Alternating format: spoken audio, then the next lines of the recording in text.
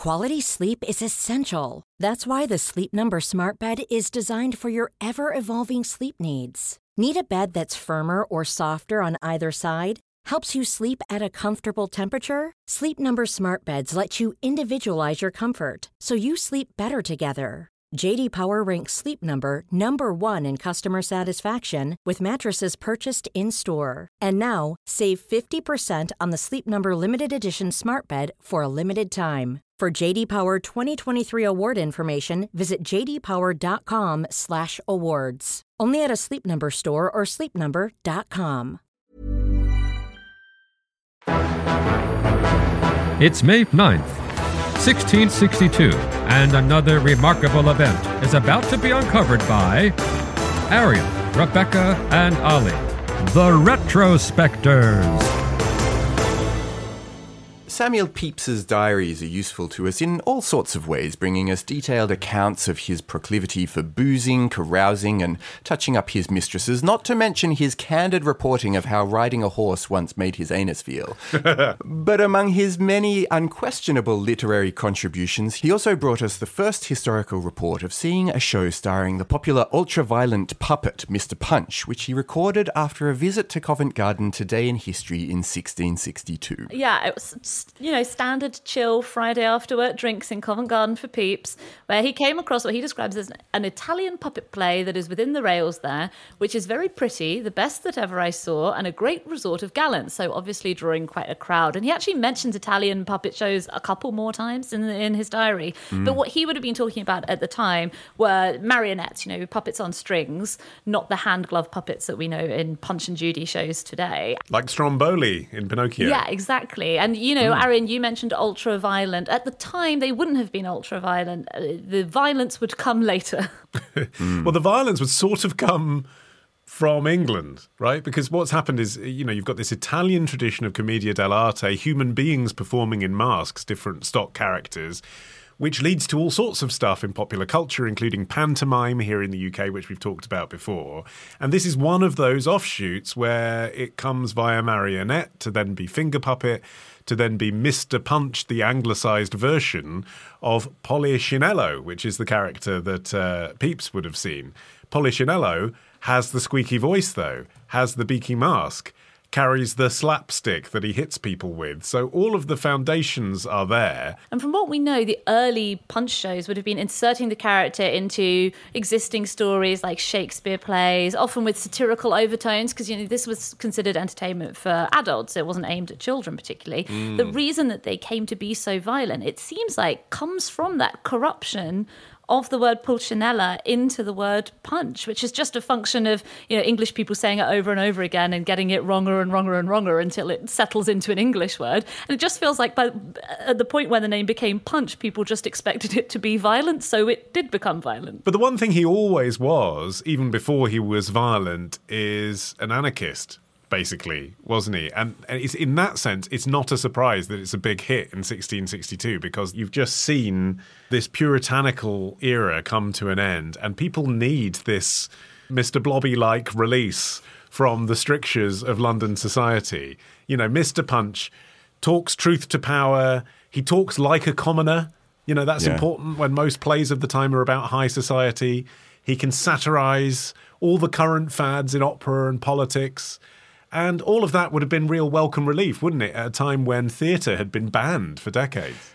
That's right, and you also had this influx of foreign performers coming over to the UK because the kind of traditions of performance had been so stymied by Cromwell that almost you needed foreign talent to be able to restore people's interest in going out and seeing performance in the first place. So the person who is considered to have been the Italian puppet showman that Pepys encountered was a guy called Pietro Gimonde from Bologna. Bologna was immensely popular, so much so that he was actually brought to the court of Charles II to do a royal command performance at Whitehall, and the king was entirely delighted and apparently rewarded Bologna with this gold chain and a medal worth £25, which would have been about I thought you were going to say string of sausages. In today's prices.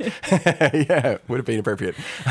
But no, just it went right up to the very top of society, this popularity. And it was that very popularity that brought the shift towards the glove puppets, because it was much easier to transport a booth and puppets that you just wore on your hand than it was to set up actual marionettes in a real theatre and, you control them on a real stage. And I think this also probably contributed to making the action of the shows more physical, because I feel like a string puppet can't slap a policeman with a sausage with the same type of relish you can get with your hands, And by the early 1800s, we have evidence that the kind of the standard seaside Punch and Judy show that you might see now, it had started to take form. The classic tale of a man with uncontrollable rage beating his wife and baby and policeman. And as the Punch extended universe continued to expand, the doctor, the crocodile, the clown, even the devil. Era-specific insertions in the Punch and Judy tale as well. Apparently during World War II, Hitler would often fall victim to Punch's slapstick. And actually that tradition has kind of continued, because one more modern version has depicted a health and safety officer and his clipboard falling afoul of Mr. Punch's, ever-whirring sausage machine. What's weird is that there's a crocodile in it. You have any idea what? Why is there Italy and Britain do not have crocodiles? One of the explanations that I read was that, in times where his ultimate foe ended up being the devil, when that wasn't really okay to have the devil being depicted around the place, that they just sort of swapped in the crocodile puppet as being a representative of pure evil. Your explanation raises more questions. That storyline developed over time and through the whole, trial and error system of the sort of hand-me-down, word-of-mouth communication of this story and this puppet via these people who have become known as professors. Yeah, the Punch Man, the puppeteer, became known as Professor. And then there was the bottler, who was the bloke going around collecting the money in a bottle. And it all became quite codified and actually kind of the same all over the country. You could go all over the country and see the same Punch and Judy show. It ended up being just the same template everywhere. Yeah, and Punch's signature voice as well was something that you would have heard up and down the country at any Punch and Judy show. I mean, I'm from Weymouth, so the sound of this is embedded in my ears. I've never consciously sat down and watched one of the Punch and Judy shows, but I can hear the noise of Mr. Punch's voice, it haunts my nightmares. This is made using a swazzle, which is a device made of 2 strips of metal on either side of a reed. The professors use it to create that signature kind of squawking noise, but it's actually quite difficult to use. It sits right in the back of the mouth, and you sort of have to whip it in and out when you're doing the voices of the other characters. So it's apparently very easy to swallow. So lots of professors historically would tie a piece of string to it in case they accidentally swallowed it so they could pull it back out. And it's actually been suggested that Judy, being the name of Punch's wife, comes from the use of the swazzle, because the early accounts of the Punch and Judy show, she's called Joan, but apparently it's easier to say the word Judy with a swazzle in your mouth, right. So they changed it.